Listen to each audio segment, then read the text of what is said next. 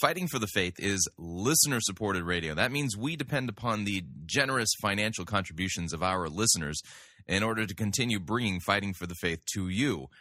Would you please support Fighting for the Faith financially by joining our crew or sending in a donation to support us financially? You can do so by visiting our website, fightingforthefaith.com. Click on the Join Our Crew button. That's a mere $6.95 a month. Or if you'd like to make a flat contribution, you can do so by clicking on the Donate button or making your gift payable to Fighting for the Faith and sending it to Post Office Box 508, Fishers, Indiana, zip code 46038. Thank you for your support.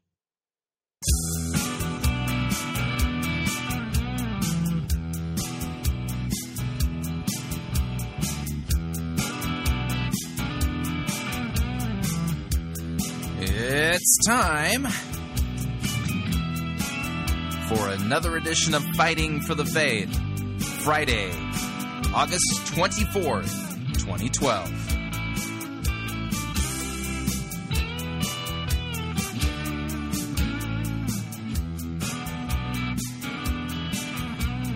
I just know I've packed too much into the first hour. I can feel it.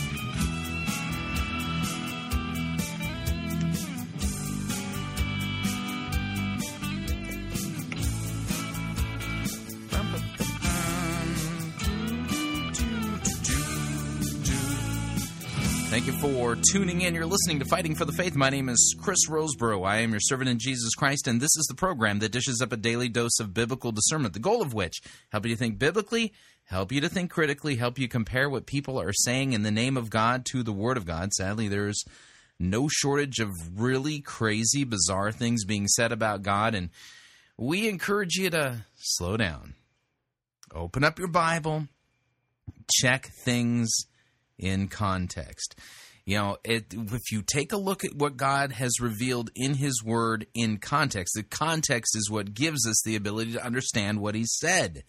And over and again, we see people that are just cherry-picking a verse here, cherry-picking a verse there, cherry-picking a verse there, stringing it all together, and presto blammo, they've got a brand new, never-before-heard in Christianity, special revelation, new teaching that everyone is flocking to hear because it's the new, latest, and greatest new thing that's never been heard. And Christianity is the faith once for all delivered to the saints. And God's Word is to be understood in context. The idea here is you don't want to take God's Word and turn it into a pretzel or a wax nose or treat it like silly putty or Play-Doh and bend it into funny little animal shapes. That's not the idea. The idea here is that the pastor of your congregation, the one who is charged with preaching the Word, is to do so with the utmost care, and the utmost care in making sure that he has rightly understood what God has revealed there, that he's teaching nothing that is novel or new. And I think it was Walther, C.F.W. Walther, who is one of the heroes of the Lutheran Church Missouri Synod. I mean, he taught at the seminary in St. Louis. And he would admonish pastors that after writing their sermons, to go back through it and mercilessly delete anything that is not God's Word or that comes from themselves or has its origin in their mind or in philosophy or whatever. The job of the pastor is to preach the Word, not their opinions, not what they think dreams or visions-wise or whatever.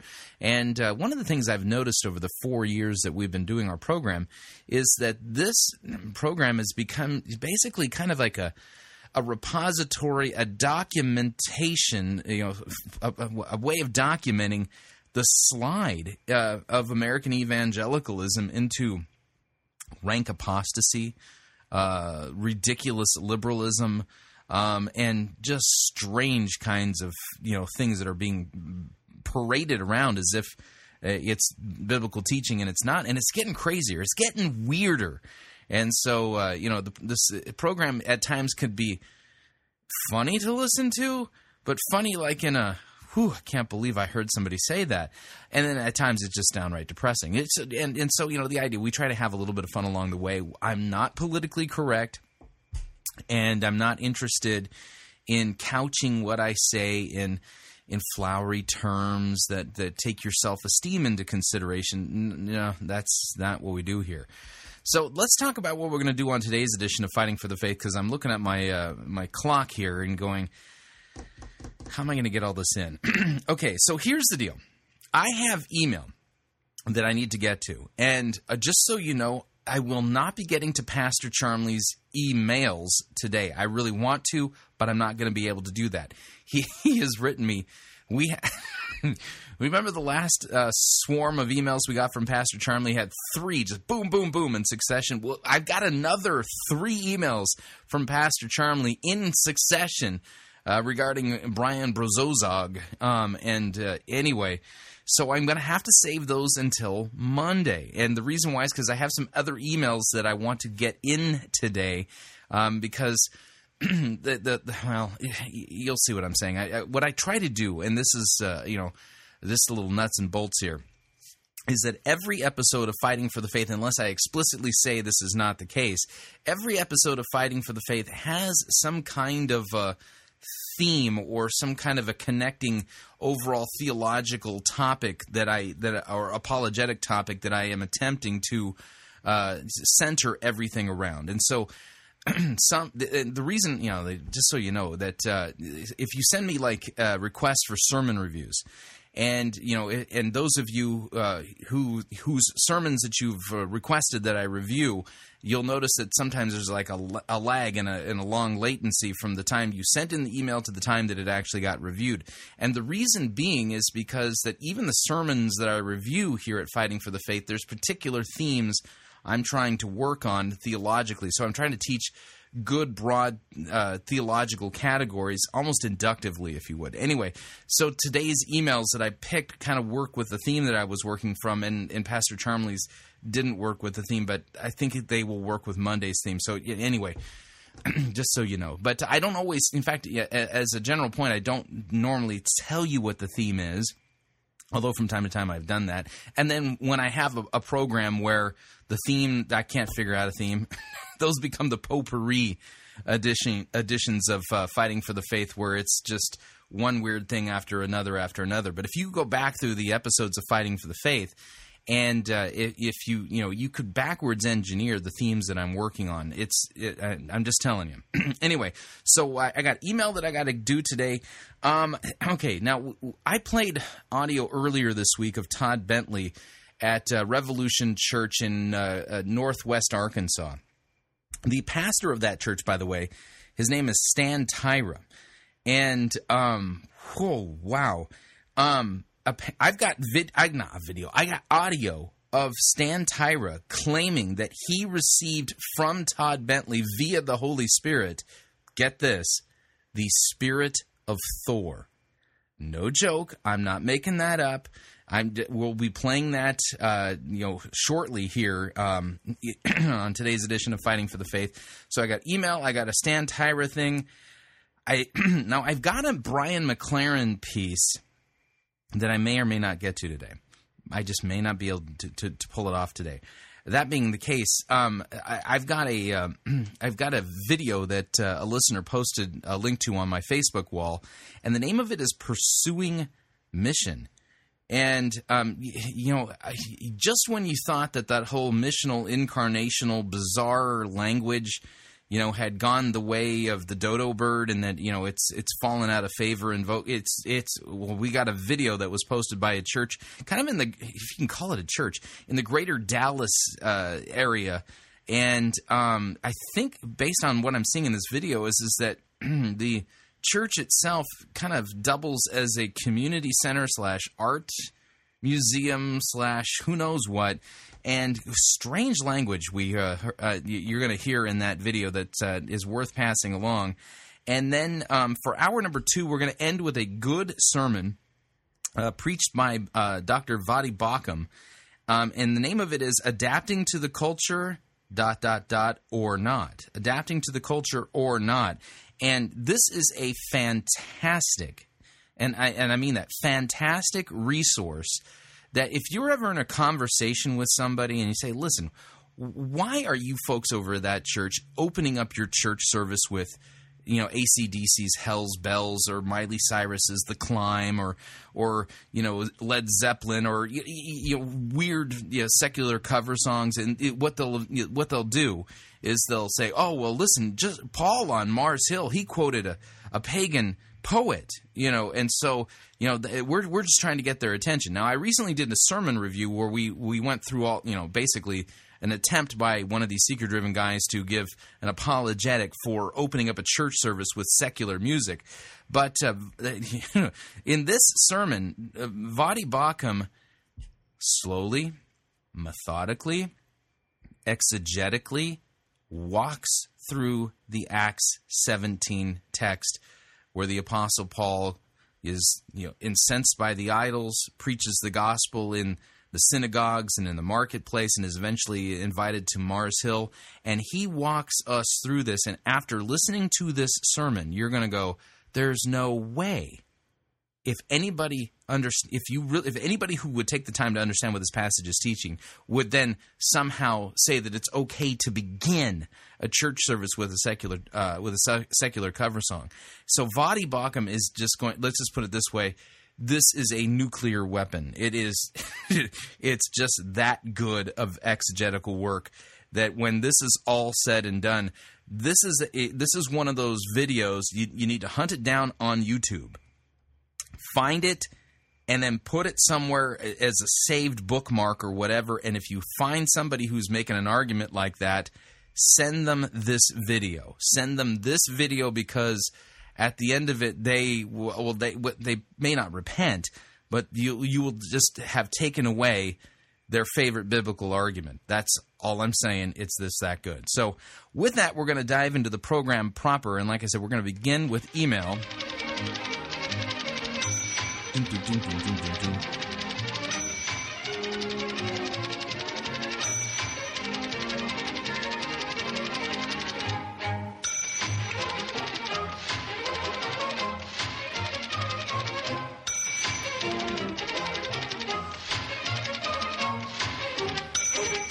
Okay, I got two emails that we're going to get to today. Actually, one is an email and one is a question left for me on my Facebook wall. I did answer it on my Facebook wall, but I want to read the answer here on the air.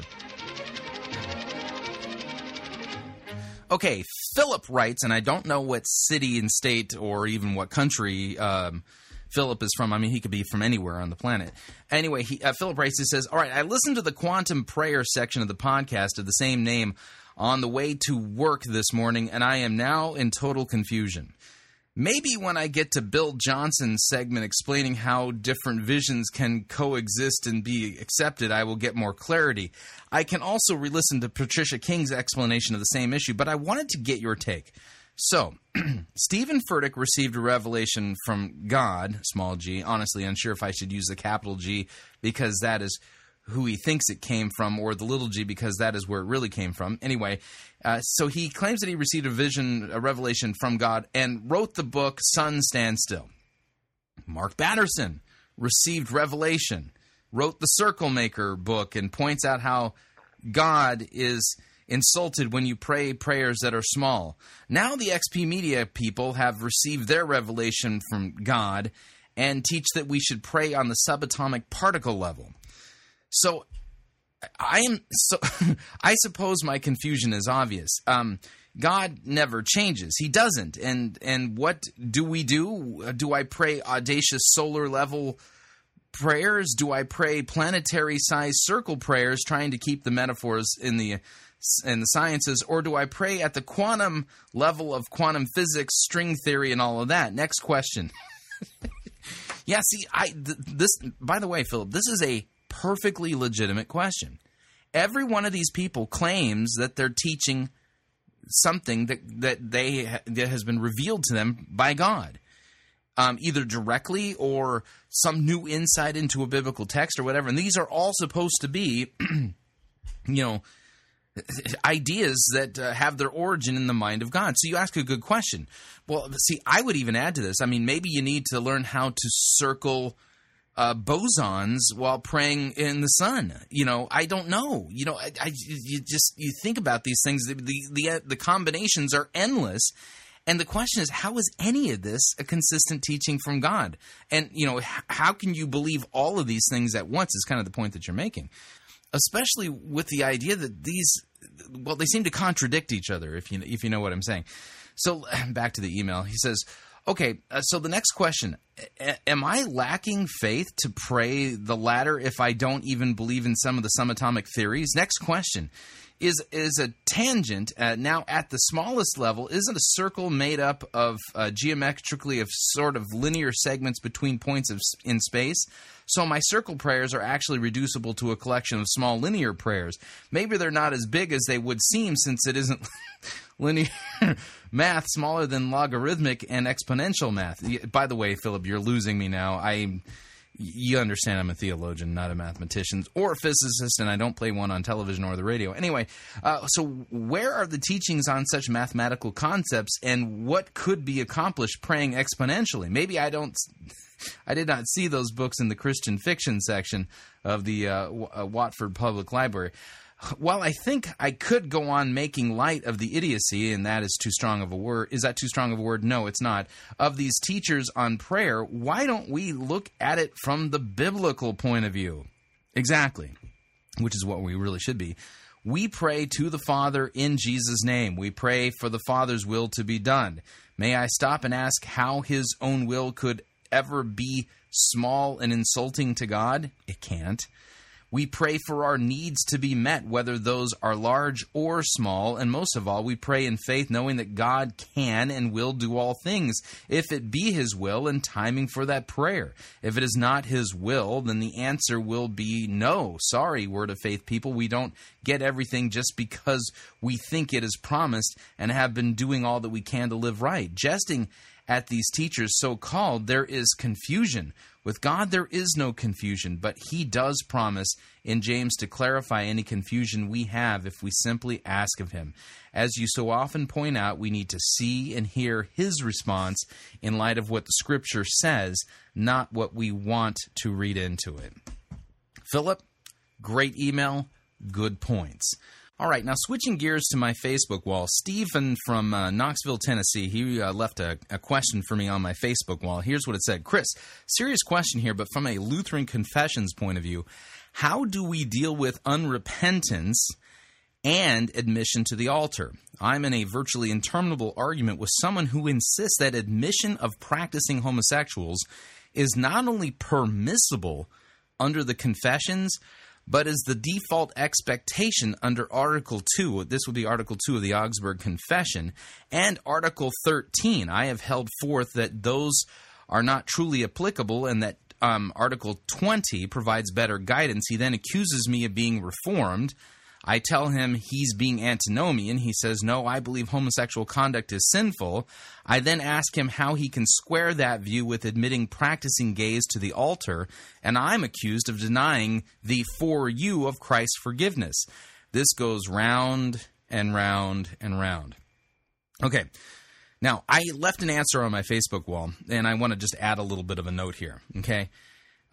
When somebody goes ad hominem on you when you bring up an argument, that is a bad sign. You need to call out the ad hominem argument, basically say, listen, knock off the ad hominem, but don't engage in it yourself. You say, that being said, I think that it's important to point a couple of things out here.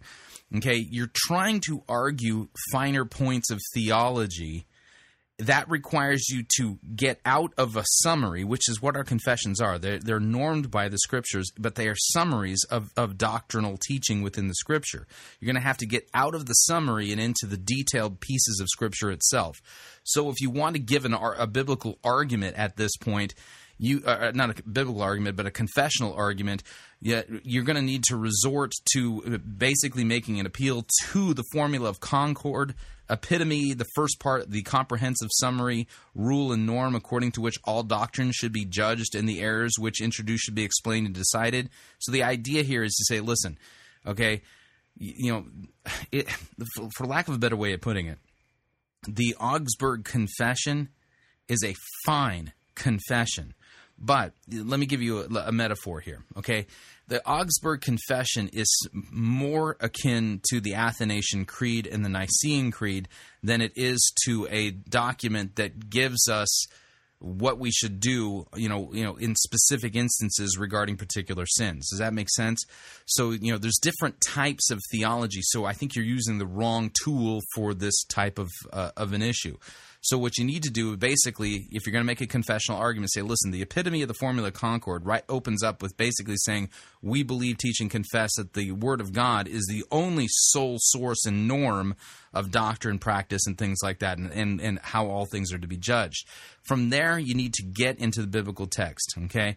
And this will narrow things down extremely, because here you got somebody who really believes, who truly believes that it is the right thing to do to permit a practicing, unrepentant homosexual to the Lord's table, okay? Which, by the way, okay, the idea here is that practicing unrepentant homosexuals are not permitted to the Lord's table any more than practicing unrepentant adulterers are, due to the fact that they're unrepentant. If you're unrepentant, you don't want the forgiveness of your sins, and you don't believe you need Christ's forgiveness if you're unrepentant, right? So the idea here is that let's get into the biblical text, and we're going to take a look at 1 Corinthians chapter 5. Here's what it says. The Apostle Paul, writing under the inspiration of the Holy Spirit, says this to the Corinthian church: "It is actually reported that there is sexual immorality among you, and a kind that is not tolerated even among the pagans. For a man has his father's wife, and you are arrogant. You ought not rather to mourn?" Yeah, I messed up that sentence. Ought you not rather to mourn? Let him who has done this be removed from you. For though absent in the body, I am present in the spirit, and as if present, I have already announced judgment on the one who did such a thing. When you are assembled in the name of the Lord Jesus, and my spirit is present with the power of our Lord Jesus, you are to deliver this man to Satan for the destruction of the flesh, so that his spirit may be saved in the day of the Lord. Your boasting is not good. Do you not know that a little leaven leavens the whole lump? So cleanse out the old leaven, that you may be a new lump, as you really are unleavened. For Christ, our Passover lamb, has been sacrificed. Let us therefore celebrate the festival not with the old leaven, the leaven of malice, evil, but with the unleavened bread of sincerity and truth. I wrote to you in my letter not to associate with sexually immoral people. Not at all meaning the sexually immoral of this world, or the greedy and the swindlers or idolaters, since then you would need to go out of the world. But now I am writing to you not to associate with anyone who bears the name of brother, if he is guilty of sexual immorality, or greed, or is an idolater, a reviler, drunkard, or swindler, not even to eat with such a one. For what have I to do with judging outsiders? Is it not those inside the church whom you are to judge? God judges those outside. Purge the evil person from among you. So the idea is this, okay? Scripture addresses this topic straight up, okay? And you need to ask your friend straight up. Here's what you say. Scripture clearly says that homosexual practice is sexual immorality. Therefore, in light of 1 Corinthians 5, verse 11, how on earth can you commune an unrepentant, practicing homosexual, since Scripture forbids us to eat with such a one? Okay? That's the issue. He's ultimately run afoul of the confessions of the Lutheran Church, but more importantly, he's run afoul of the clear teaching of the Word of God. And as Lutherans, we understand the limitations of our confessions and what they're used for. And in this case, the clear teaching of the Scripture, it couldn't be clearer. Okay? You can't commune a practicing unrepentant homosexual on the grounds that the Scripture forbids us to eat with somebody. Instead, church discipline is what's in line here. In fact, if you want to argue the confessions again, argue Augustana Article 12 regarding repentance.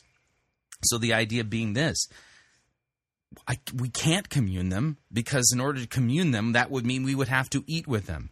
And why would we eat with somebody who was a practicing unrepentant homosexual when Scripture tells us we can't eat with and associate with one who calls himself a brother who is an unrepentant, practicing sexual immorality person? You understand what I'm saying?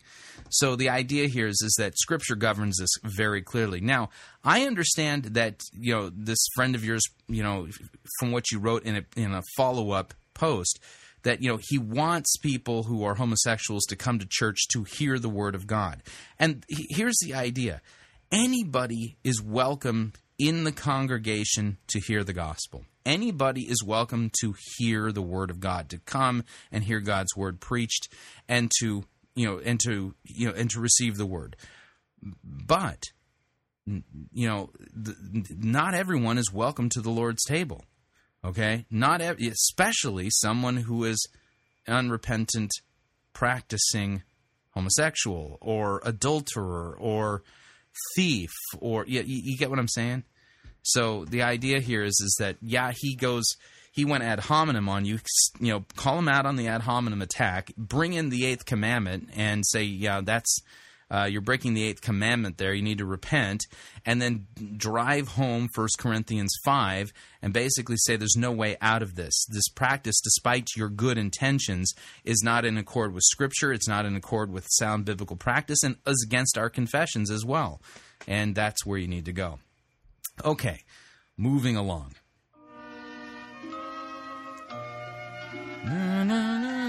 All right. Are any of you all familiar with the Norse god Thor?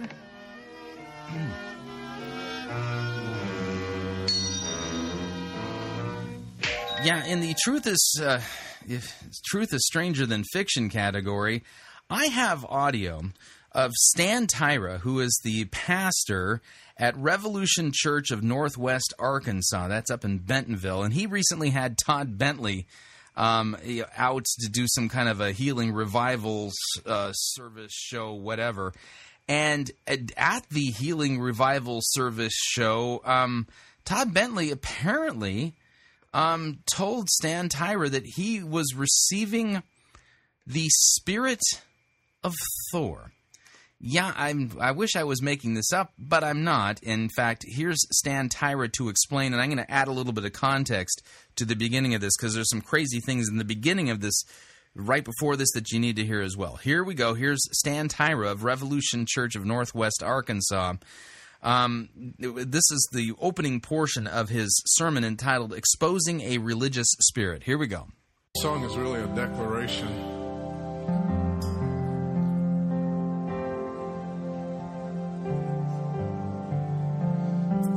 It's a declaration about who we're becoming.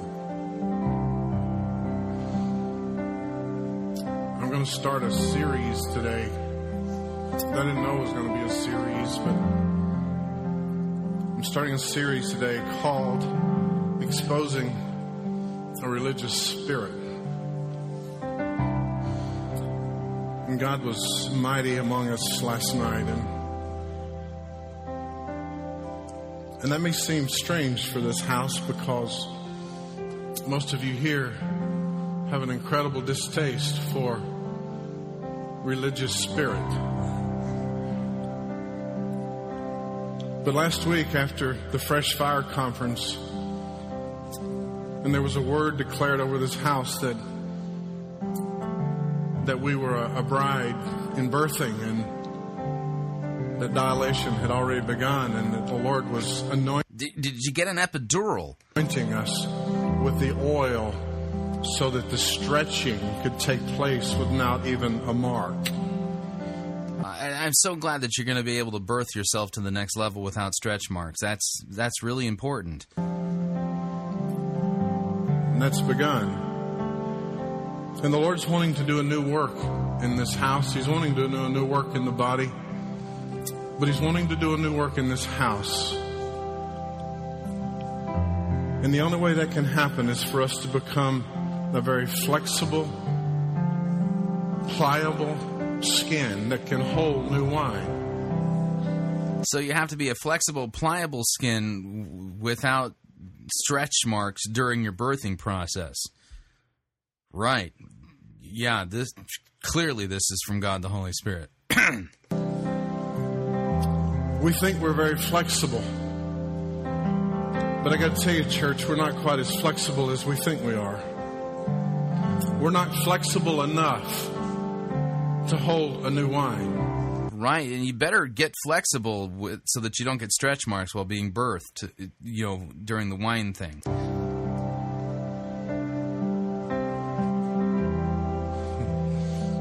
Gary said it last night after the service when he and I were talking. We have become proud of our freedom. And anything you become proud of, God's opposed to. How is this a word from God? It's like nonsensical. It's one nonsensical sentence after another, just strung together. We kind of glory in our lack of religiosity. Anything we glory in other than Him, He's opposed to. Is it me, or does this guy have the same kind of delivery cadence as Bill Johnson? It's really weird to say that we're proud of not being proud.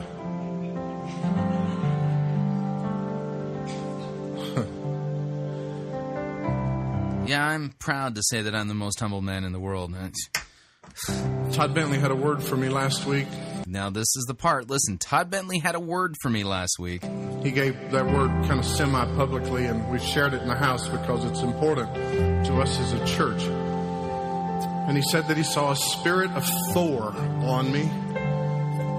Thor is a character that some of you are probably familiar with. No, actually, Thor is a false Nordic god. We'll give you some details here in a minute. I really wasn't that familiar with it until he told me. But Thor carries a hammer. And Todd said, Stan, when you teach, it'll be like a hammer. And it will break things that are so that new things may be formed. So he has the spirit of Thor and the hammer of Thor. That's a powerful word to me. And it said that every time, and then another person sent a word to follow up to that and said, and I just saw that every time you extended your hand in faith, the hammer would come to you. Wow. So, I mean, okay. By the way, this is absolutely frightening. Let me explain why. Okay, a couple of things here.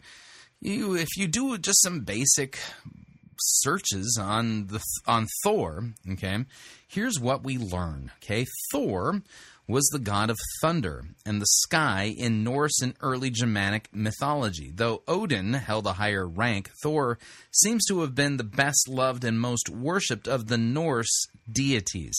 He belonged to the common people, while Odin appealed to the learned and the noble classes. A patron of farmers, Thor was associated with weather and the crops, and although he could be fearsome, many myths portray him in a comic and affectionate way. Okay? So, yeah, some more details about Thor. Thor, also known as the Thunderer, was considered the son of Fjord, and Odin by some, but among the many tribes, Thor actually supplanted Odin as the favorite god. He is considered to be the protector of all Midgard, and he wields the mighty hammer Mjolnir. Thor is strength personified. His battle chariot is drawn by two goats, and his hammer Mjolnir causes the lightning that flashes across the sky. Of all the deities, Thor is the most barbarian of the lot. Rugged, powerful, lives by his own rules, although he is faithful to the rest of Aesir. The day Thursday, Thor's day, is sacred to him. Thor is married to Sif, a fertility goddess, and he also had a mistress, the giantess Jarnak Saxa, with whom he had two sons, Magni and Modi, and a daughter, Thrud. That'd be a great name to name your girl, Thrud. Anyway, Thor is helpful by Thialfi and his servant and the messenger of the gods. He is a god of war, thunder, and strength. Thor destroyed the enemies of the gods with his magic hammer. It was he who chased away the frosts and called gentle winds and warm spring rains to release the earth from its bondage of ice and snow. He was also the god of the household and of the common people. He even married Sif, a peasant girl. The lightning's flash was his mighty hammer. Hurled in battle with the frost giants, and the rolling thunder was the rumble of his fiery chariots. By the way, when you, if you're familiar with Norse history, then you know that the early Christian missionaries, when they brought Christianity into Norway and northern parts of Germania, there was a lot of pushback from the followers and believers of Thor. It was a bona fide real fight, and that believers in Thor and Odin, one of the things that they practiced was human sacrifice. Okay. Now, this is important because apparently Todd Bentley told Stan Tyra, and Stan Tyra thinks that this is some kind of a blessing from God, that Stan Tyra now has the spirit of Thor, okay? And he even has a hammer like Thor's, okay? This isn't a comic character. This is a false god, okay, whom people made sacrifices to in ancient days. The pagans, I mean, they were not warming up to Christianity, those who followed Thor. I mean, basically, there was a showdown between Thor and Jesus. Jesus ultimately won. And now in Jesus' own church, you have somebody receiving the spirit of Thor. May I remind you that Scripture tells us very clearly what the spirit of Thor is. 1 Corinthians chapter 10, starting at verse 14, I read, "Therefore, my beloved, flee from idolatry. I speak as to sensible people. Judge for yourselves what I say. The cup of blessing that we bless, is it not a participation in the blood of Christ? The bread that we break, is it not a participation in the body of Christ? Because there is one bread, we who are many are one body, for we all partake of one bread. So consider the people of Israel. Are not those who eat the sacrifices participants in the altar? What do I imply then? That food offered to idols is anything, or that an idol is anything? No. I imply that what pagans sacrifice, they offer to demons and not to God. I do not want you to be participants with demons." Okay. So let's go back in history. Back in the time of, before Christianity took hold in the Nordic regions of Northern Europe, people offered sacrifices to Odin, and I don't know if they actually offered them to Thor specifically, but they did offer sacrifices to Thor. He was one of the gods that they offered sacrifices to. Okay? According to 1 Corinthians chapter 10, who was the spirit, or what was the spirit behind Thor, the pagan deity? Answer: a demon. Yeah, that's what Paul says, okay?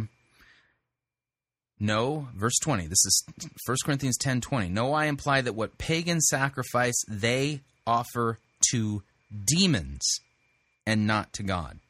So it's pretty clear that what Todd Bentley gave as a gift to Stan Tyra, the spirit of Thor, that was a demon. So Todd Bentley gave Stan Tyra a demon. We just take it literally. He gave him a demon.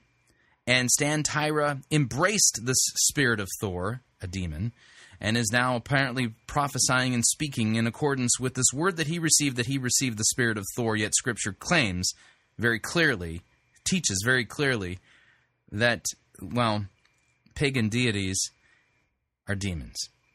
So, there you have it. Just undeniable proof that strange things are happening in the church. Indeed, you have a pastor, a so-called Christian church, receiving a demonic spirit from Todd Bentley and thinking that he has received something as a gift from God the Holy Spirit. And yet nothing could be further from the truth. All right, we're up on our first break. If you'd like to email me regarding anything you've heard on this edition or any previous editions of Fighting for the Faith, you can do so. My email address, talkback@fightingforthefaith.com. Or you can ask to be my friend on Facebook. It's facebook.com/Pirate Christian, or you can follow me on Twitter. My name there, @Pirate Christian. We'll be right back.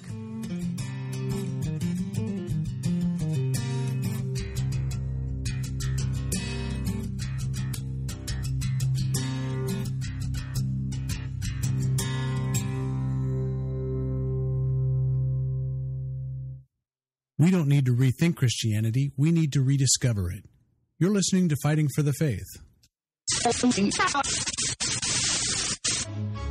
listening to Pirate Christian Radio. We'll be taking your false doctrine now.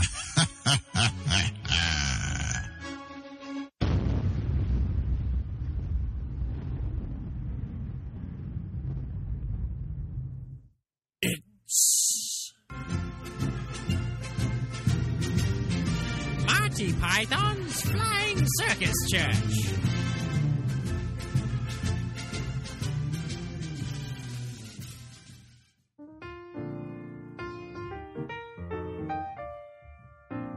Welcome to Build-A-God. How can I help you? Hello, I received a Build-A-God certificate for my birthday, so I'm here to build my own deity. Oh, this has got to be so exciting for you. Oh, it really is. Okay, let's get started. The first thing we have to do is determine whether your god is male, female, or unisex. Men are pigs anyway. She has to be female. Great choice. Now we have to select some of the attributes of your goddess. What do you provide? Do you want her to be kind, loving, compassionate, just, angry, righteous, wrathful? The goddess I believe in would only be loving and kind. Perfect.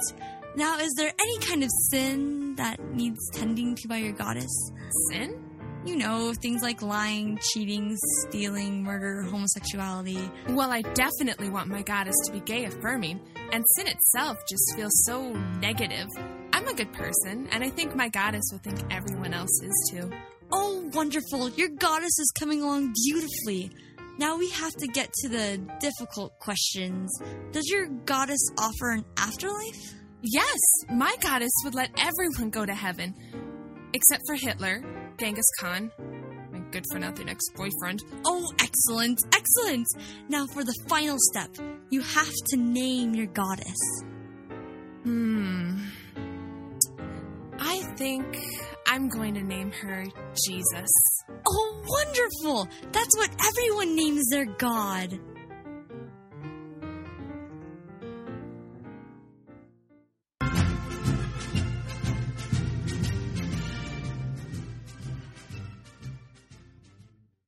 Hello, I'm Brandon House with Worldview Weekend. I want to invite you to visit our website, worldviewweekend.com, and find out about my brand new book, Religious Trojan Horse. This is a book I've been working on for 2.5 years, and it describes in great detail how the left and the right are coming together both religiously and spiritually to build a false dominant church. You can find all the details at worldviewweekend.com. Again, it's Religious Trojan Horse. It's 500 pages, over 600 footnotes. Now, while you're at worldviewweekend.com, I'd like you also to check out our Situation Room. You can have access to over $8,000 in biblical Worldview Weekend resources, including over 1,400 MP3s of my daily radio show and biblical Worldview Weekend keynote presentations. You can also watch about 150 of our Worldview Weekend DVDs on demand as a member of the Situation Room. Full details for that are at situationroom.net. Situationroom.net. You can also visit our website and find out about our free biblical Worldview Weekend rallies held all over the country. All the details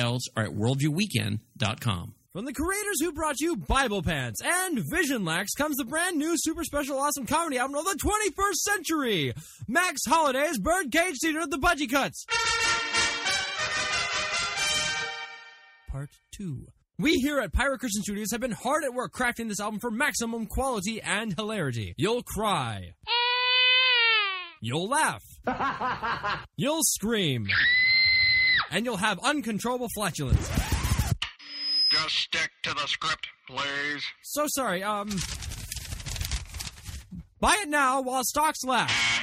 They download it. There is no supply which to run out. Oh, so you mean they can just go right onto iTunes and download it? Yes. Like right now? If they want to, yes. Oh, Well, the heck with this commercial. I'm off to buy it right now. Get back in here. We're not done yet. Max Holliday's Birdcage Theater, The Buddy Cuts Part 2. Disapproved of by heretics everywhere. Get it before they do.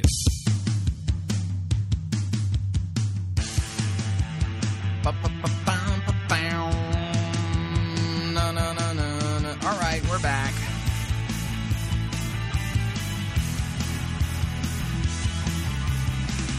Warning, if your pastor tells you that somebody has given him the spirit of Thor, then you should know from your Bible that that's a demon and flee the building immediately. Just a reminder, Fighting for the Faith is listener-supported radio. That means we depend upon you and your generous gifts and financial contributions in order to continue to bring Fighting for the Faith to you as well as to the world. You can partner with us financially by visiting our website, fightingforthefaith.com. When you get there, you'll see our two friendly yellow buttons. One says Donate, the other says Join Our Crew. When you join our crew, you are signing up to automatically contribute a mere $6.95 every month to the ongoing work and mission of Fighting for the Faith and Pirate Christian Radio, and occasionally there are perks to being a crew member. For instance, in the month of September, we will be sending our crew members a link for them to download our latest Pirate Christian Media ebook, and it's a book written, small little book written by Martin Luther, about, well, preaching the Bible and biblical doctrines in church, not philosophy and things like that. But that's coming up in the month of September. Stay tuned for details. And again, if you're a crew member, when we release that, we'll be sending you the link. Of course, if you'd like to specify the amount that you would like to contribute, you can do so by clicking on the donate button, or you can make your gift payable to Fighting for the Faith. Send it to Post Office Box 508, Fishers, Indiana, zip code 46038. And those of you who have been supporting us, again, let me thank you, because we cannot do what we do without your continued financial support. Moving along.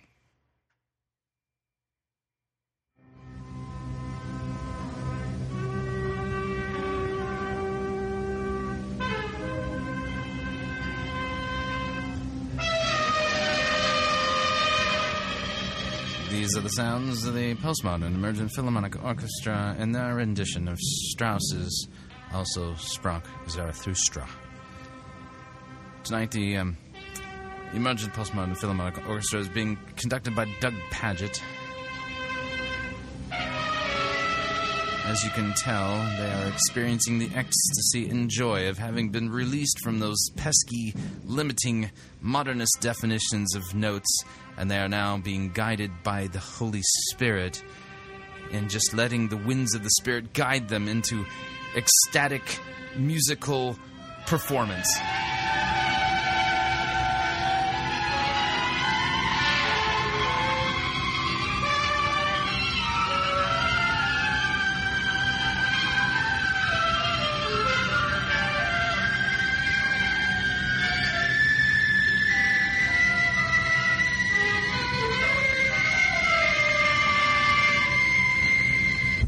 All I can say is bravo, bravo, bravo. All right. All right, moving along. Okay, so this video comes to us via a church in the greater Dallas area, and the name of it is Deep Ellum. Deep Ellum. Maybe it's Life in Deep Ellum.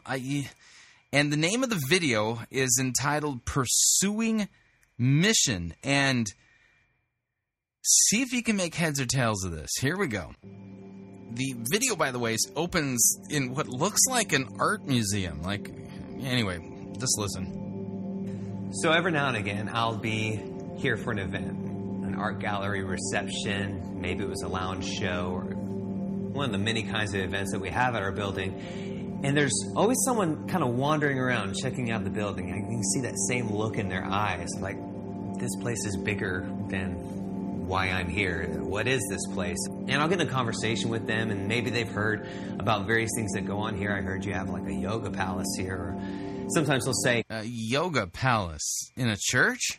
I heard you have a church here. So are you a church or are you a cultural center? We knew that it was not going to look like a typical church because this is not a typical neighborhood. So because it's not a typical neighborhood, you can't have a typical church.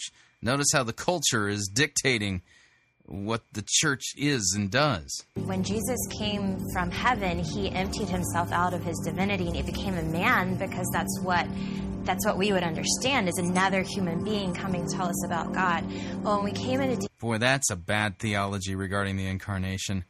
Bellum, the idea is we are going to take on certain aspects of our community. We're going to take on the aspects that still carry the image of God, because we believe that's going to give us the ability to communicate to people in terms that they understand. Uh-huh. Which parts of the culture still reflect the image of God? I'm curious which parts still do that. There's a major difference in between creating a community center out of the weakness of your neighborhood or creating it out of the strength. And we really saw those things as art, music, community, and commerce.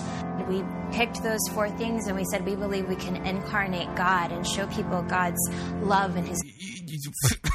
What? Hang on. You believe that you can incarnate God? Oh my. Oh my. That's a new one by me. Goodness and his faithfulness and all those characteristics that draw people into a relationship with God. We believe we can communicate those by incarnating him in these 4 areas. Incarnating him in the 4 areas of art and culture. And okay. We really see the cultural center as the expression of our mission of our faith community. So the cultural center is the expression of the mission of your faith community. How is it that your faith community has a different mission than every other church in the world? How is it that your faith community supposedly has a unique mission all its own? Everything that we do as a cultural center is out of the heart and the mission of our faith community. And so the different things that we do... Yeah, by the way, they're showing the outside of the building, and inside of their building they have the Super Yoga Palace. Cultural Center, our initiatives, our service partnerships, our community partnerships. And there's a video of ladies doing yoga at this church. Are all bred out of the love of our faith community for our city. And they're the ones who get it done. They're the ones who make it happen. We could not do what we do here without the volunteers that we have from the faith community. Most churches exist to sort of reach the people that are already Christians around them. Because the job of the church per se, or job of the pastor, is to preach the word, and that goes along with the teaching aspect of the Great Commission. You remember baptizing, teaching all that I have commanded. Yeah, see, normally it's Christians who are the ones who want to hear all that God has commanded, and so the job of the pastor is to preach the word. And so it has a tendency to draw Christians to... You get what I'm saying there? It's not a fault, that's a good thing.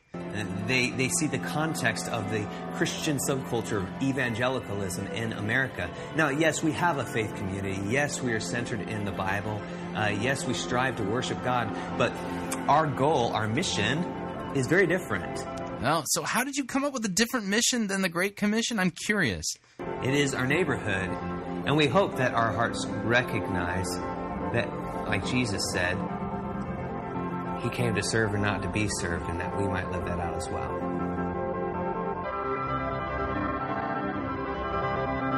Yeah, so this is church for the unchurched. A faith community for people who don't have faith. This is so wrong-headed, it's not even funny. And not only that, I mean, did you hear the bad theology there? We're here to incarnate God. Oh, boy. Anyway, so that's the video there. Apparently just picking up every little piece of cultural relevance and changing the entire look and feel of your church so that art, you can focus on your mission of art, music, community, and commerce, whatever that means. I have no idea what any of those have to do with the Great Commission of going and making disciples, baptizing, teaching. Yeah, okay, so, what we're going to do right now is we're going to pause. We're going to take our second break, and when we come back, we're going to play a good sermon by Dr. Vadi Bakum entitled Adapting to the Culture, ... or Not. Adapting to the Culture or Not. Hopefully it will be the antidote for what you just heard, because There's something really wrong with Life at Deep Ellum and their ideas regarding church, by the way, which aren't unique to them. This is the basic underpinning of the entire seeker-driven movement itself. But if you'd like to email me regarding anything you've heard on this edition or any previous editions of Fighting for the Faith, you can do so. My email address, talkback@fightingforthefaith.com. Or you can ask to be my friend on Facebook. It's facebook.com/Pirate Christian. Or you can follow me on Twitter. My name there, @Pirate Christian. We'll be right back.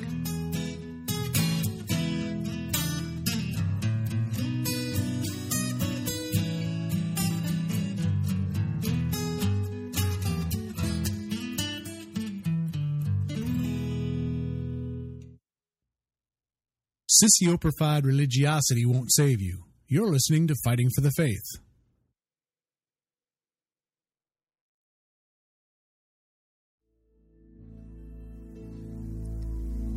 This is the air I breathe. This is the air I breathe.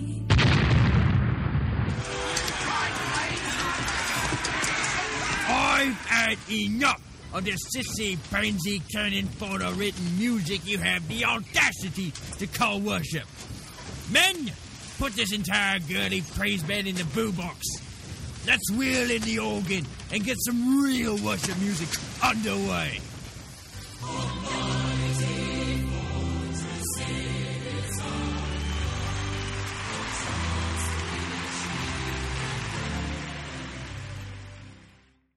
Ye be listening to Pirate Christian Radio.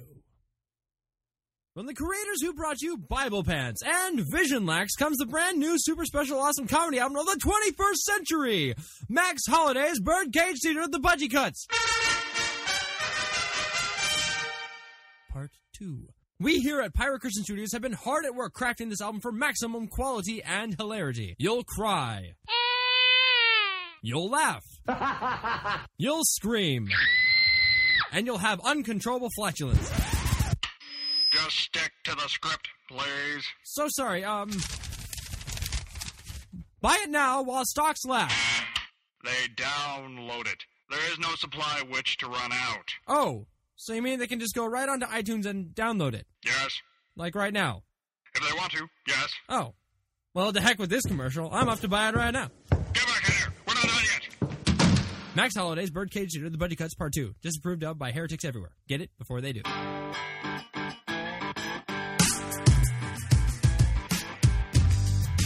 Okay, we're back. Hour number 2 of Fighting for the Faith sermon review time. This is actually a chapel sermon preached by Dr. Vadi Bakum. I'll give you the details here in just a second. Boy,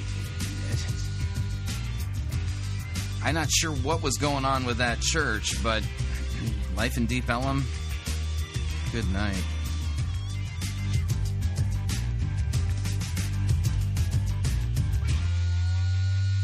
Here we go.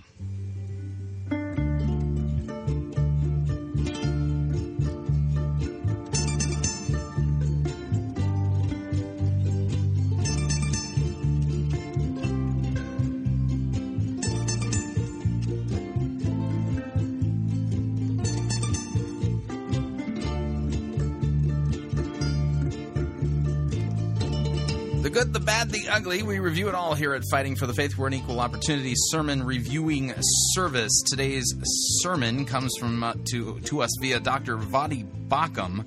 And I think, based on what I'm looking here, it looks like he was preaching this at a chapel sermon at the Master's College.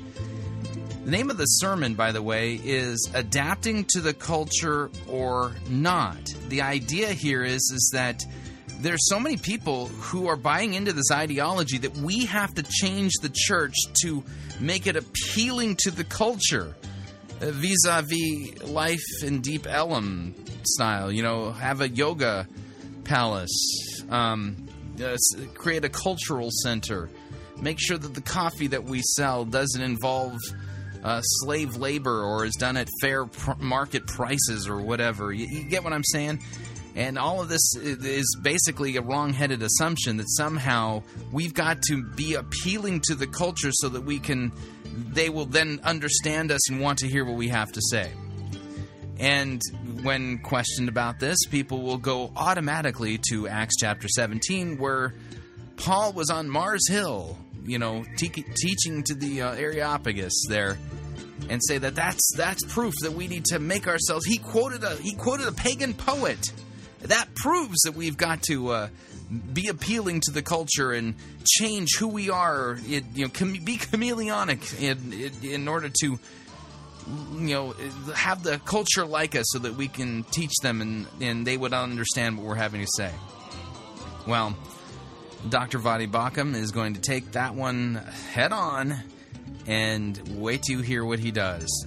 Like I said, you're going to want this one queued up in your bookmarks for when people make that kind of an argument. So without any further ado, let me kill the music here.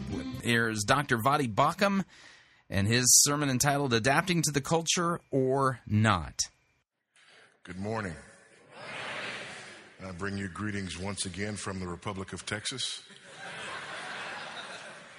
And it is good to be here on the West Coast once again.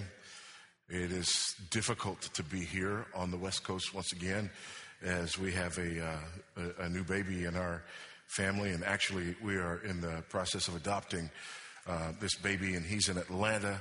So right now my wife is in a hotel room in Atlanta with a 1-week-old, waiting for the state of Georgia and the state of Texas to agree that she can leave from there. So I am looking forward to hightailing it out of here as quickly as I possibly can to be reunited with them. But if you had any extra time to pray for anything, I would just ask that you would pray that we could get our newest baby home as quickly as possible. If you have your Bibles with you this morning, open them to the Acts of the Apostles. Acts chapter 17. As you look here in Acts chapter 17, I want us to think about something. I want us to think about the question of culture and how we interact with and impact culture. There's much talk today about how we do that, how we interact with culture, how we impact culture, what the most effective way is for us to impact culture. And there's been a pendulum swing. And right now there is this sense in which we believe that if we're going to impact culture, the way we do that is by becoming more like the culture, by becoming more palatable to the culture. We have to learn the culture's language, the culture's music. We have to learn the culture's styles, and not just learn them, but we have to adopt them, and not just adopt them, but we have to master them and mirror them so that we actually become what the culture is. Because it's only to the degree that we become what the culture is that we are able to impact the culture and transform the culture. That's the prevailing ideology, especially with younger generations. It's the prevailing ideology. And oftentimes, ironically, people will run to places like like Acts chapter 17 in order to make that argument. There's also a sense in which we believe that what we have to do to impact culture is not just become like the culture, but that we have to go into the most influential areas in the culture, master those most influential areas in the culture, be received and accepted in those most influential areas in the culture, so that then we can transform the culture. The classic example of this is the Christian musician who wants to go and do music so that through becoming the most popular music star of our day, he or she can then have a platform for the gospel. It's a classic bait and switch. I will be all that the world desires so that I can become incredibly popular in the world. And then once I am enthroned and the world is worshiping me, I will flip the script and tell them about Jesus. And of course, then the world will be saved. Is that what we see in the New Testament? Is that what we see from the Apostle Paul? I would argue that it is not, but it's not enough for me to just say that. Acts chapter 17. Begin with me in verse 18. We find these words. Now, while Paul was waiting for them at Athens, his spirit was provoked within him as he saw the city was filled with idols. Stop there. It's very important to understand why Paul was waiting for them at Athens. The reason that Paul was waiting for them at Athens is because he had been in Thessalonica and he had been in Berea, and just like everywhere else that he had been, wherever Paul went, there was either a revival or a riot or both. And he had been run out of town. But this time, when he was run out of town, the group sent him on ahead. Now, the text doesn't say this, but it's hard not to imagine that after a while, this lightning rod, who always brings about riots, people wanting to kill him and everyone with him, is told by his friends, man, why don't you go to Athens and we'll meet you? Just wait for us, bro. If you can stay out of trouble for a few days, we'll be on. But here he is waiting for them at Athens. And his spirit is provoked within him as he sees the city full of idols. He looks at the city full of idols and he almost can't take it. It provokes him. This is not just an anger. He's undone as he looks around at this city filled with idols. He worships the one true and living God. Not only is he a born-again, blood-washed believer in the Lord Jesus Christ, but he is a Jew and a Benjamite. And if he abhors anything, it is idolatry.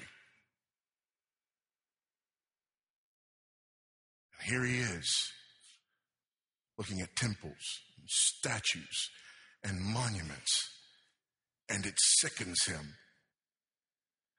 But what he is experiencing is not a sense of superiority over those in this culture who are worshiping idols. What he senses is an overwhelming mandate to proclaim the gospel to these who simply do not know and have not heard and are worshiping idols because they do not know and have not heard. And unfortunately, this is often the first departure between us and the apostle in this missionary endeavor. Because many of us, when we look at the culture's idols, we don't say, it sickens me. We say, how can I be one of those?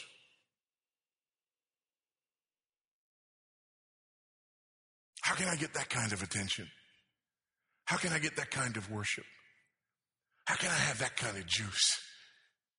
It doesn't bother us. We will often embrace these very idols as opposed to coming to a place where we simply cannot stand it and feel as though we have to do and say something. So, what does he do?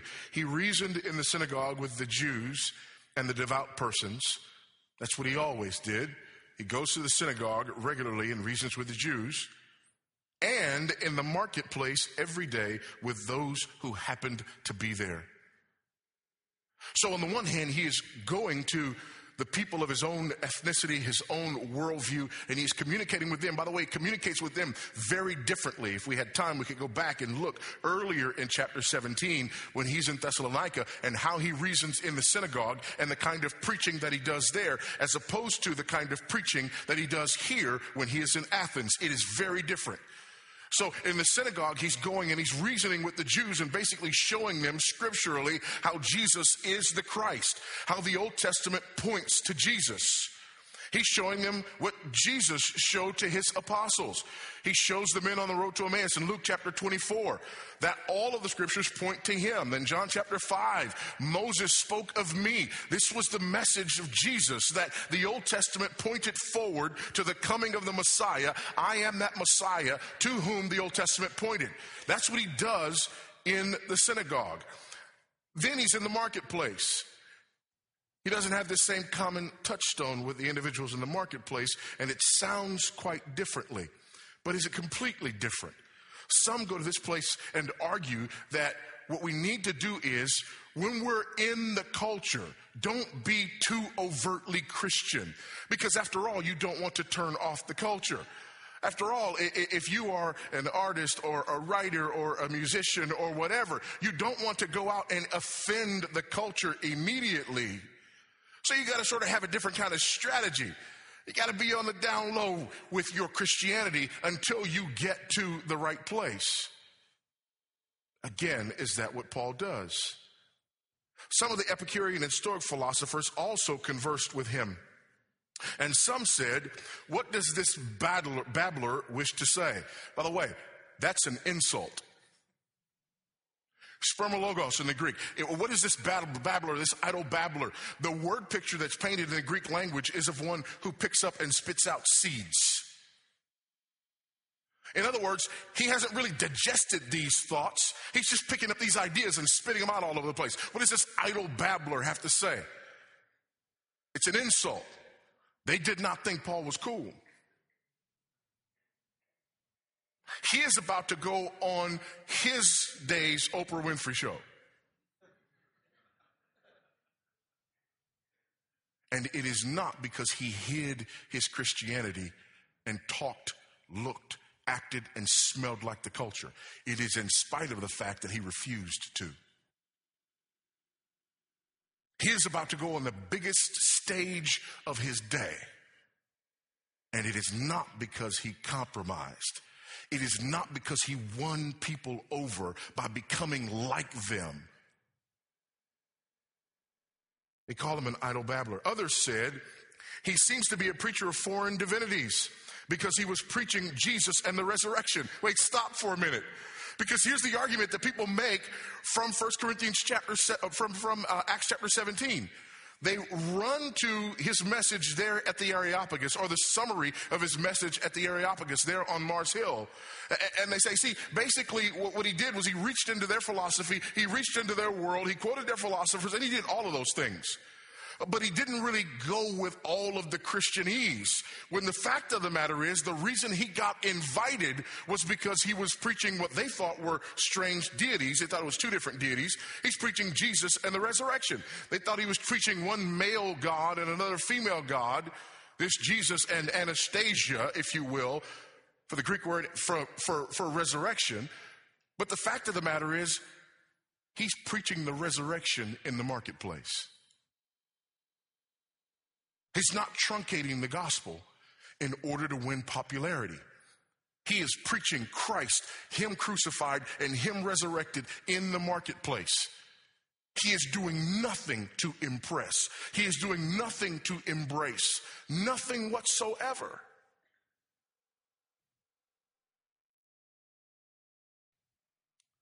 And they took him and brought him to the Areopagus, saying, may we know more of this new teaching, what this new teaching is that you are presenting.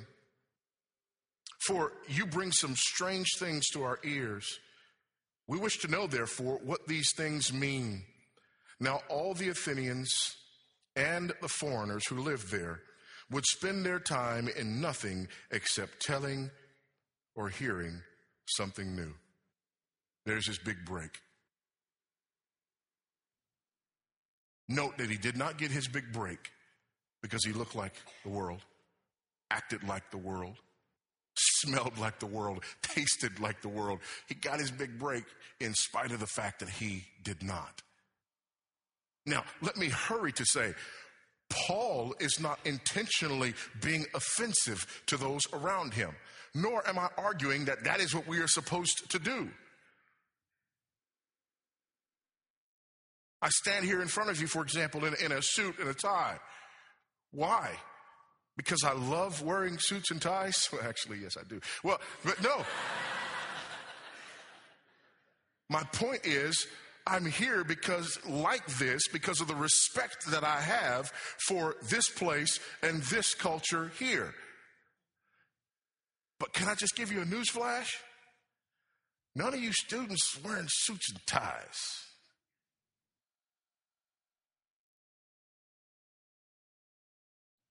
But I didn't come and try to dress like you.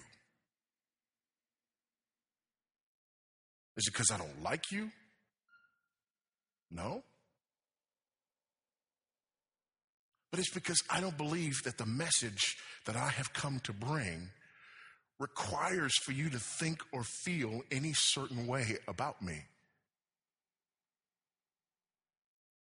But I do want you to know that I have respect for the place that I am, the opportunity and the responsibility that has been given to me. That's why I dress like this. It's not about being offensive to people.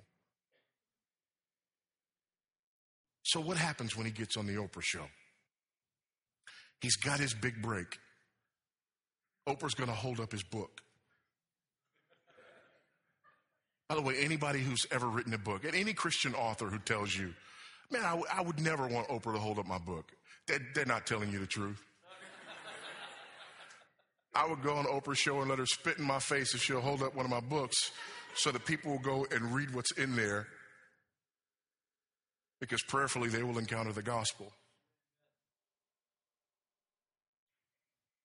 How sad would it be, though, for a born-again, blood-washed follower of the Lord Jesus Christ to hold in and hide the message of the gospel intentionally with a view toward getting to that place and getting to that opportunity so that they could achieve some kind of status, and then later, having achieved that kind of status, try to spring on people this message that they've been hiding all along. First and foremost, that's dishonest.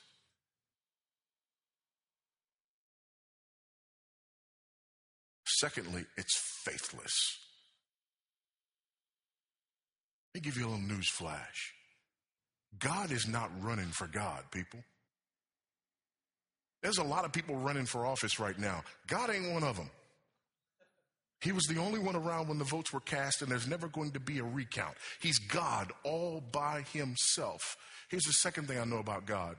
God doesn't need me. Nor does he need you. In fact, by definition, God is completely and utterly self-sufficient. If God needed anything, by definition, he would not be God. God needs nothing. He doesn't need you. He doesn't need me. He's going to prove it one day, because we're going to die and the world's going to keep on spinning at the same rate it was before we left it.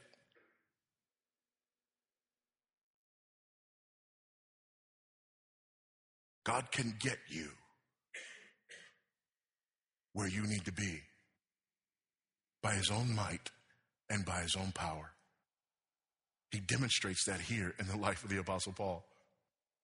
Paul goes faithfully to the synagogue and he reasons with them from the scriptures. He goes faithfully to the marketplace and he preaches the gospel full on, no holds barred, preaching Christ and the resurrection to people, by the way, who philosophically are opposed to the idea of resurrection.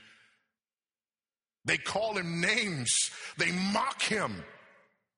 And the result is God puts him on the biggest platform of his day.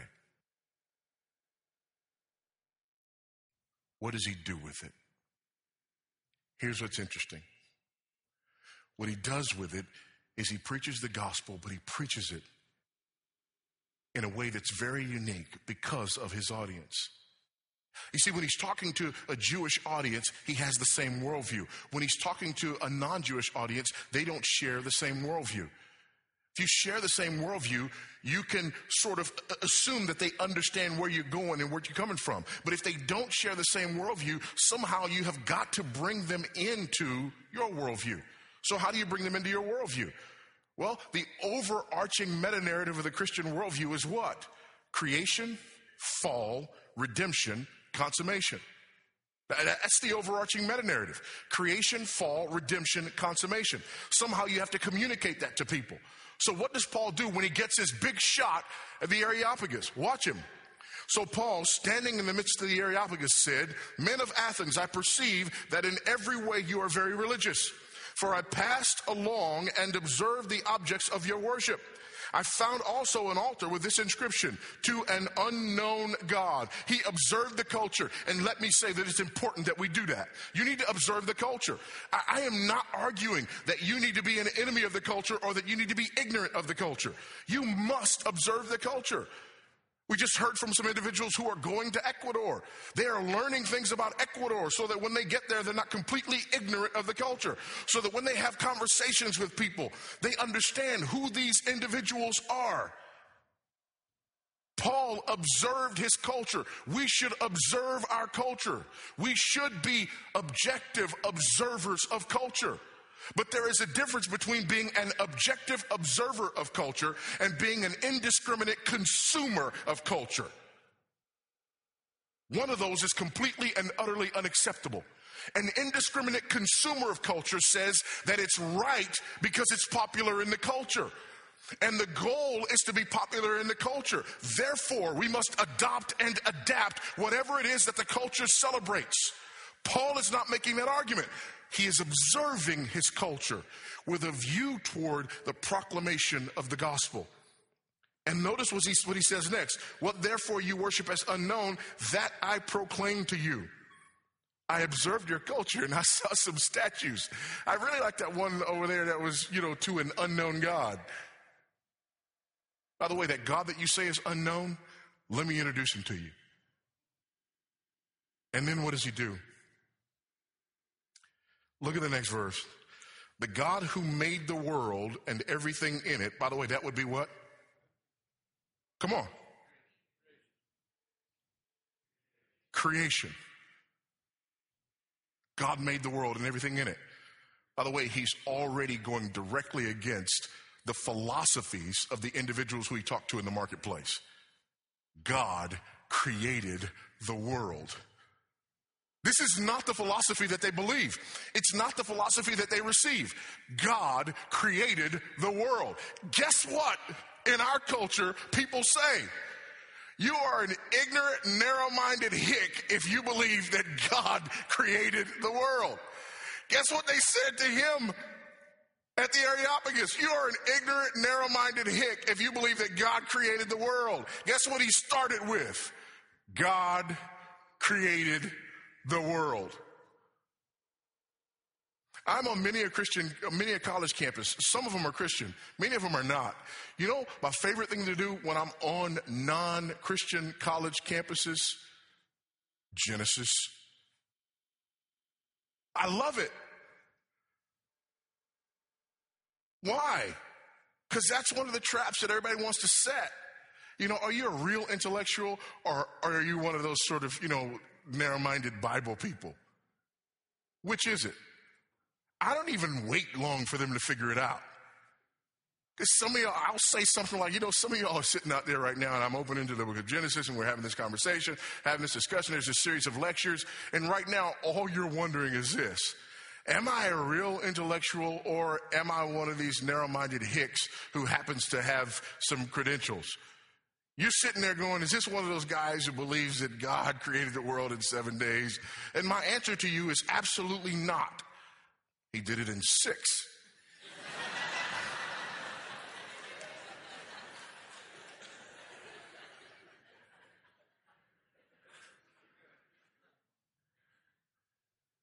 And I think if you don't believe that, you're an idiot. You're not a real intellectual. And I've been going, for real? Did he just, he's not playing, y'all.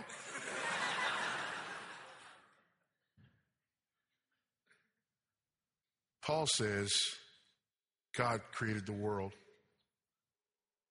Notice, watch this. This God who made the world and everything in it, being Lord of heaven and earth, does not live in temples made by man, nor is he served by human hands as though he needed anything, since he himself gives to all mankind life and breath and everything. He just exploded their philosophies.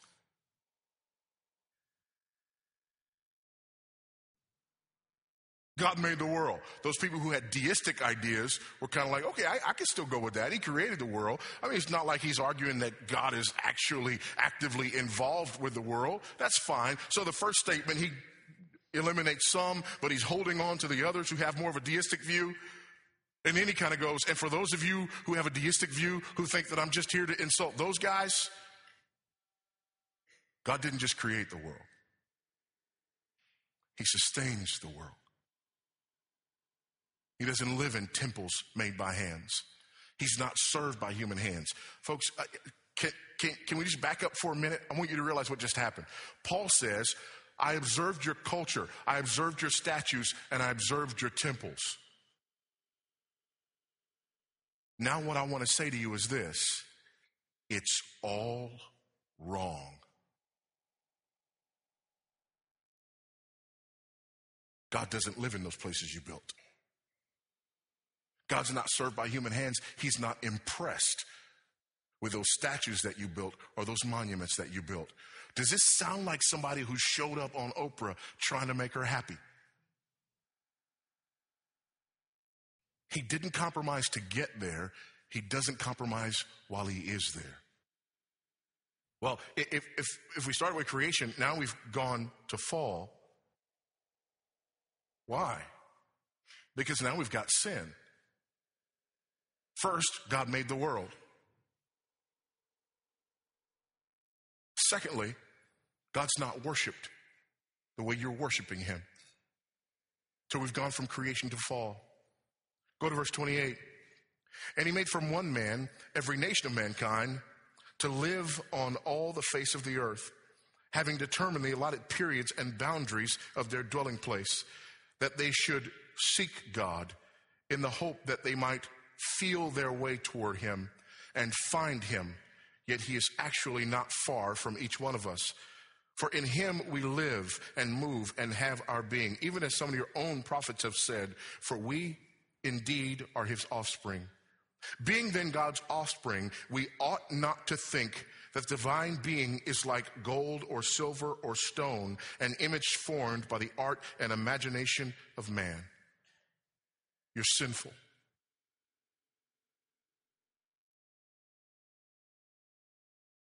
You're not right with God. You haven't pleased God. You've sinned against God. In your attempt to honor him, even in your attempt to cover yourself in case there was a God out there who's not one of these gods that you worship, you make this statue to an unknown God, so that if the God who you haven't named comes down among you, you can basically say, we didn't know you, but we made you one anyway. He's here, and he's not pleased. Look at redemption. Next verse. The times of ignorance God overlooked, but now he commands all people everywhere to repent. How do you get right with this God? Repent. Turn from your sin. Is it not amazing to you that people go here and argue for cultural compromise? People go to Acts chapter 17 and look at Paul, here before the Areopagus, and basically make an argument for look like the world, sound like the world, smell like the world, taste like the world, so that perchance you can get in there and get an opportunity with the world, then you can spring it on them. Now, not only has Paul not compromised in order to get here, but once he's here, he says, your worldview is wrong, your philosophy is wrong. It's not just wrong, it's an affront to God. You ought to know better. You're in sin. But the good news is, God has extended to you an opportunity to repent, to turn away from your sin, to turn away from the things that you have attempted to do in order to appease this God that you don't even know.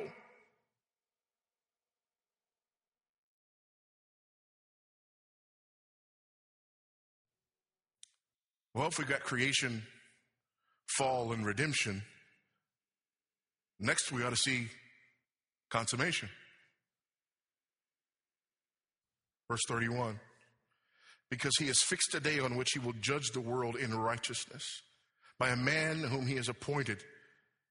And of this he has given assurance to all by, here it is again, raising him from the dead. Not only do we have consummation, but he throws that resurrection thing in there again. By the way, remember the resurrection thing is what made them call him names in the first place. There's his sermon. Creation, fall, redemption, consummation. That's his message. What's the impact? Now, when they heard of the resurrection of the dead, please follow this. The comment comes after they hear about the resurrection of the dead. Before he gets to Mars Hill, they call him names mainly because he's preaching the resurrection of the dead. So before he gets this opportunity, what he knows is they don't like this idea of resurrection. Now he gets the opportunity and stands before the most influential influencers in the culture.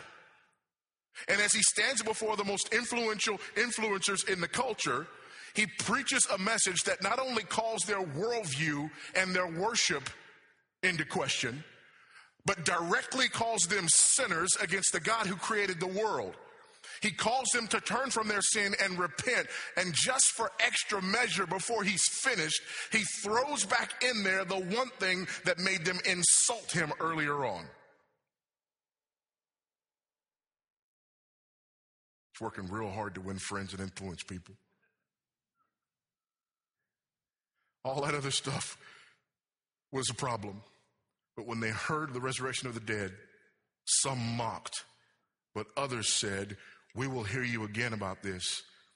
So Paul went out from their midst, but some men joined him and believed, among whom also were Dionysius the Areopagite and a woman named Damaris and others with him. You know what happens when you compromise and then finally get an opportunity to preach the gospel?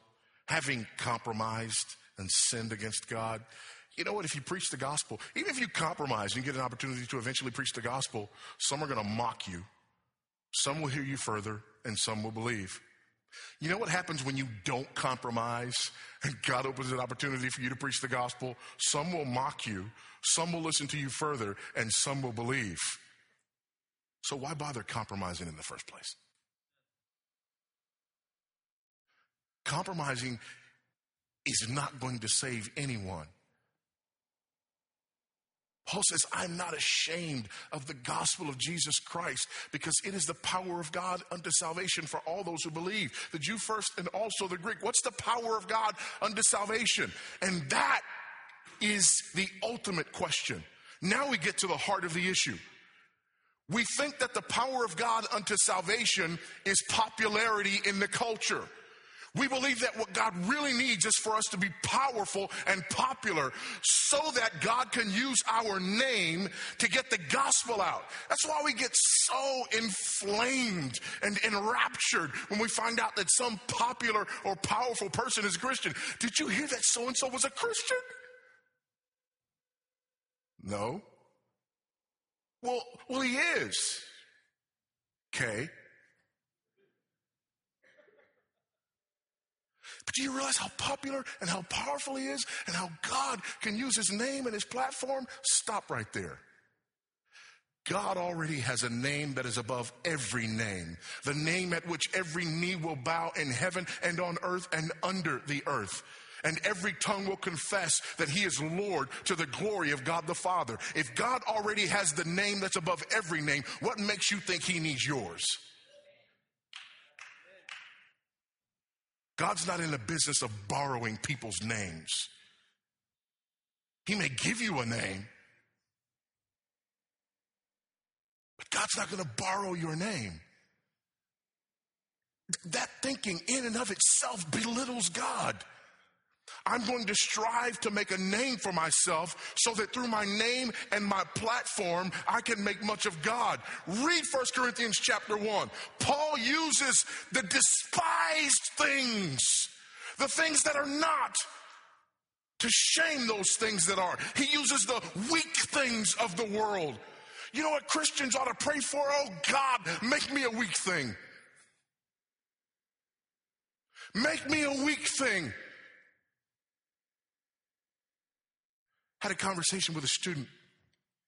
It was the student was, one of those high achieving Christian students, and he wanted to impact the world. And this student was, did great grades and all this sort of stuff. And he said, I want to go to Harvard Law School. I said, why do you want to go to Harvard? Why in the world do you want to go there? They hate God there. Why do you want to go there? His response to me was, well, because almost all the Supreme Court justices in the modern era came from Harvard. So I want to go to Harvard because ultimately I want to serve on the Supreme Court. I said, so let me see if I get this straight. You're a Christian and you serve the one true and living God. And what you have found is a human path to the Supreme Court through a school that hates God.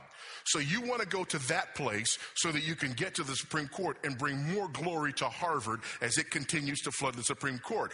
How about you go someplace that's not Harvard and get on the Supreme Court so that God and not a school gets the glory? And he looked at me, as we'd say in the South, like a calf staring at a new gate.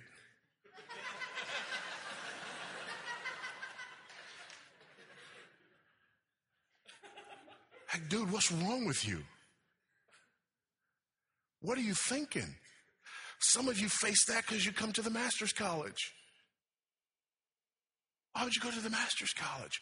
Why don't you go to this place or that place or the other place? Because you know how much more prestige your degree would have if you got it from there.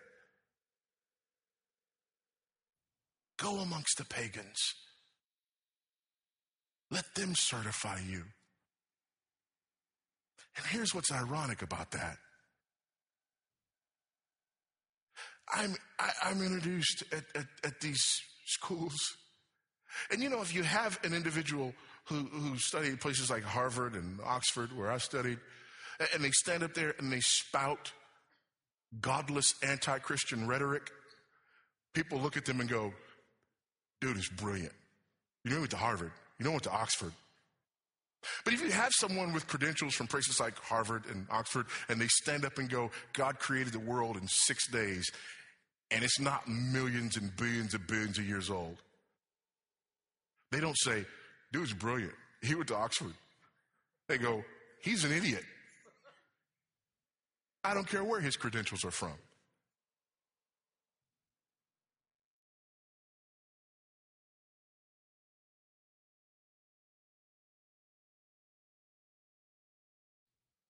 Some will mock you. Some will hear you further. And some will believe. So, what do we do with this? Let me be clear about what I'm saying to you. The goal of your life must not be a scheme to gain popularity so that you can use it for God. The goal of your life must be to know God better, that you might serve him more faithfully in whatever arena he opens up for you. That's the goal of your life. Am I saying that you cannot go and be a lawyer on the or judge on the Supreme Court? Absolutely not. But you do not pursue a path that compromises your knowledge of God in order to get there. Am I saying that you cannot be a popular musician who writes songs that people out there can appreciate? No, but I'm saying you do not compromise your path and your knowledge of God and your pursuit of the knowledge of God in order to get there. Am I saying that you can't write books that people will appreciate and that Oprah might hold up someday? No, that's not what I'm saying.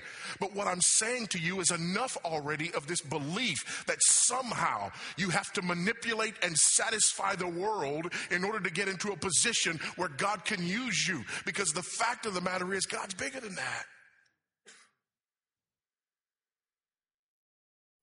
If you think you need the right credential, your God is not big enough.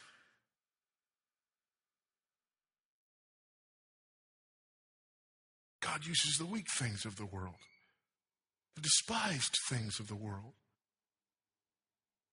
Pursue excellence in everything that you do. And even as you pursue excellence, make this your prayer. God, make me a weak thing.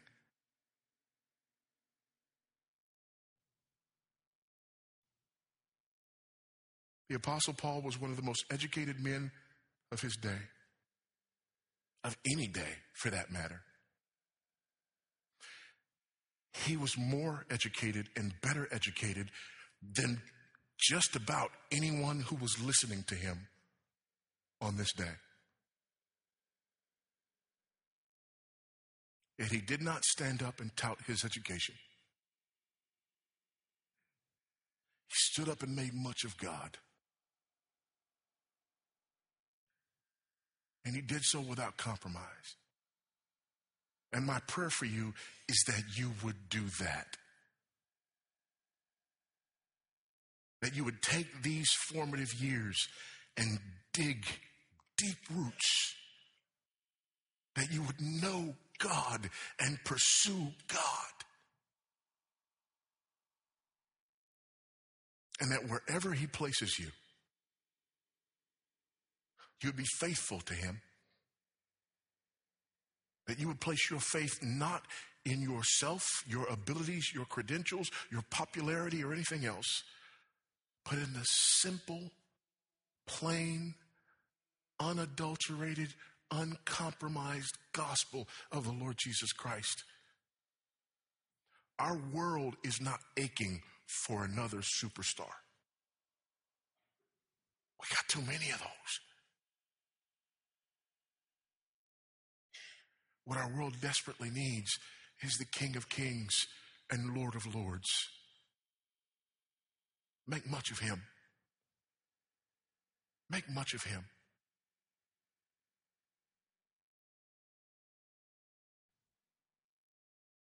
Would you pray with me?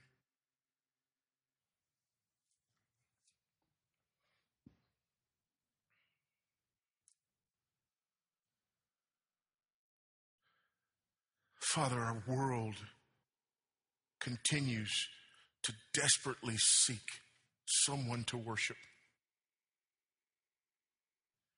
Grant us grace that we might fight not to be that someone. But instead, that we might point clearly, consistently, and relentlessly to the only one who is worthy of our worship.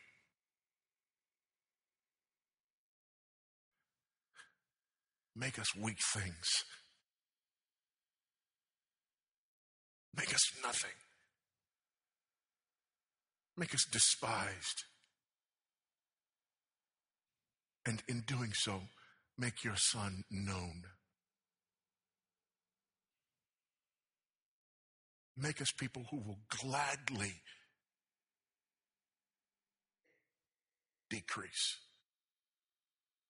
that he might increase.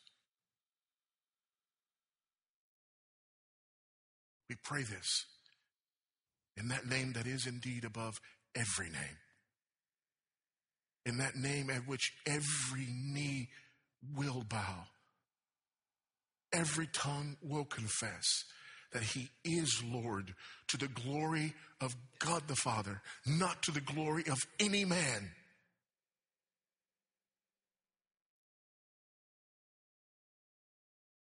We ask in that name. We serve in that name.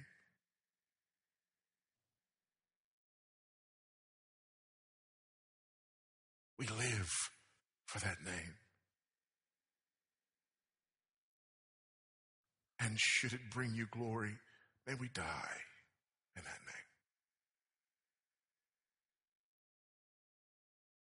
Amen. Not much I could add to that. I think he made his points very well. What'd you think? I'd love to get your feedback. If you'd like to email me regarding anything you've heard on this edition or any previous editions of Fighting for the Faith, you can do so. My email address, talkback@fightingforthefaith.com. Or you can ask to be my friend on Facebook. It's facebook.com/Pirate Christian. Or you can follow me on Twitter. My name there, @Pirate Christian. Till Monday, may God richly bless you in the grace and mercy won by Jesus Christ and his vicarious death on the cross for all of your sins. Amen.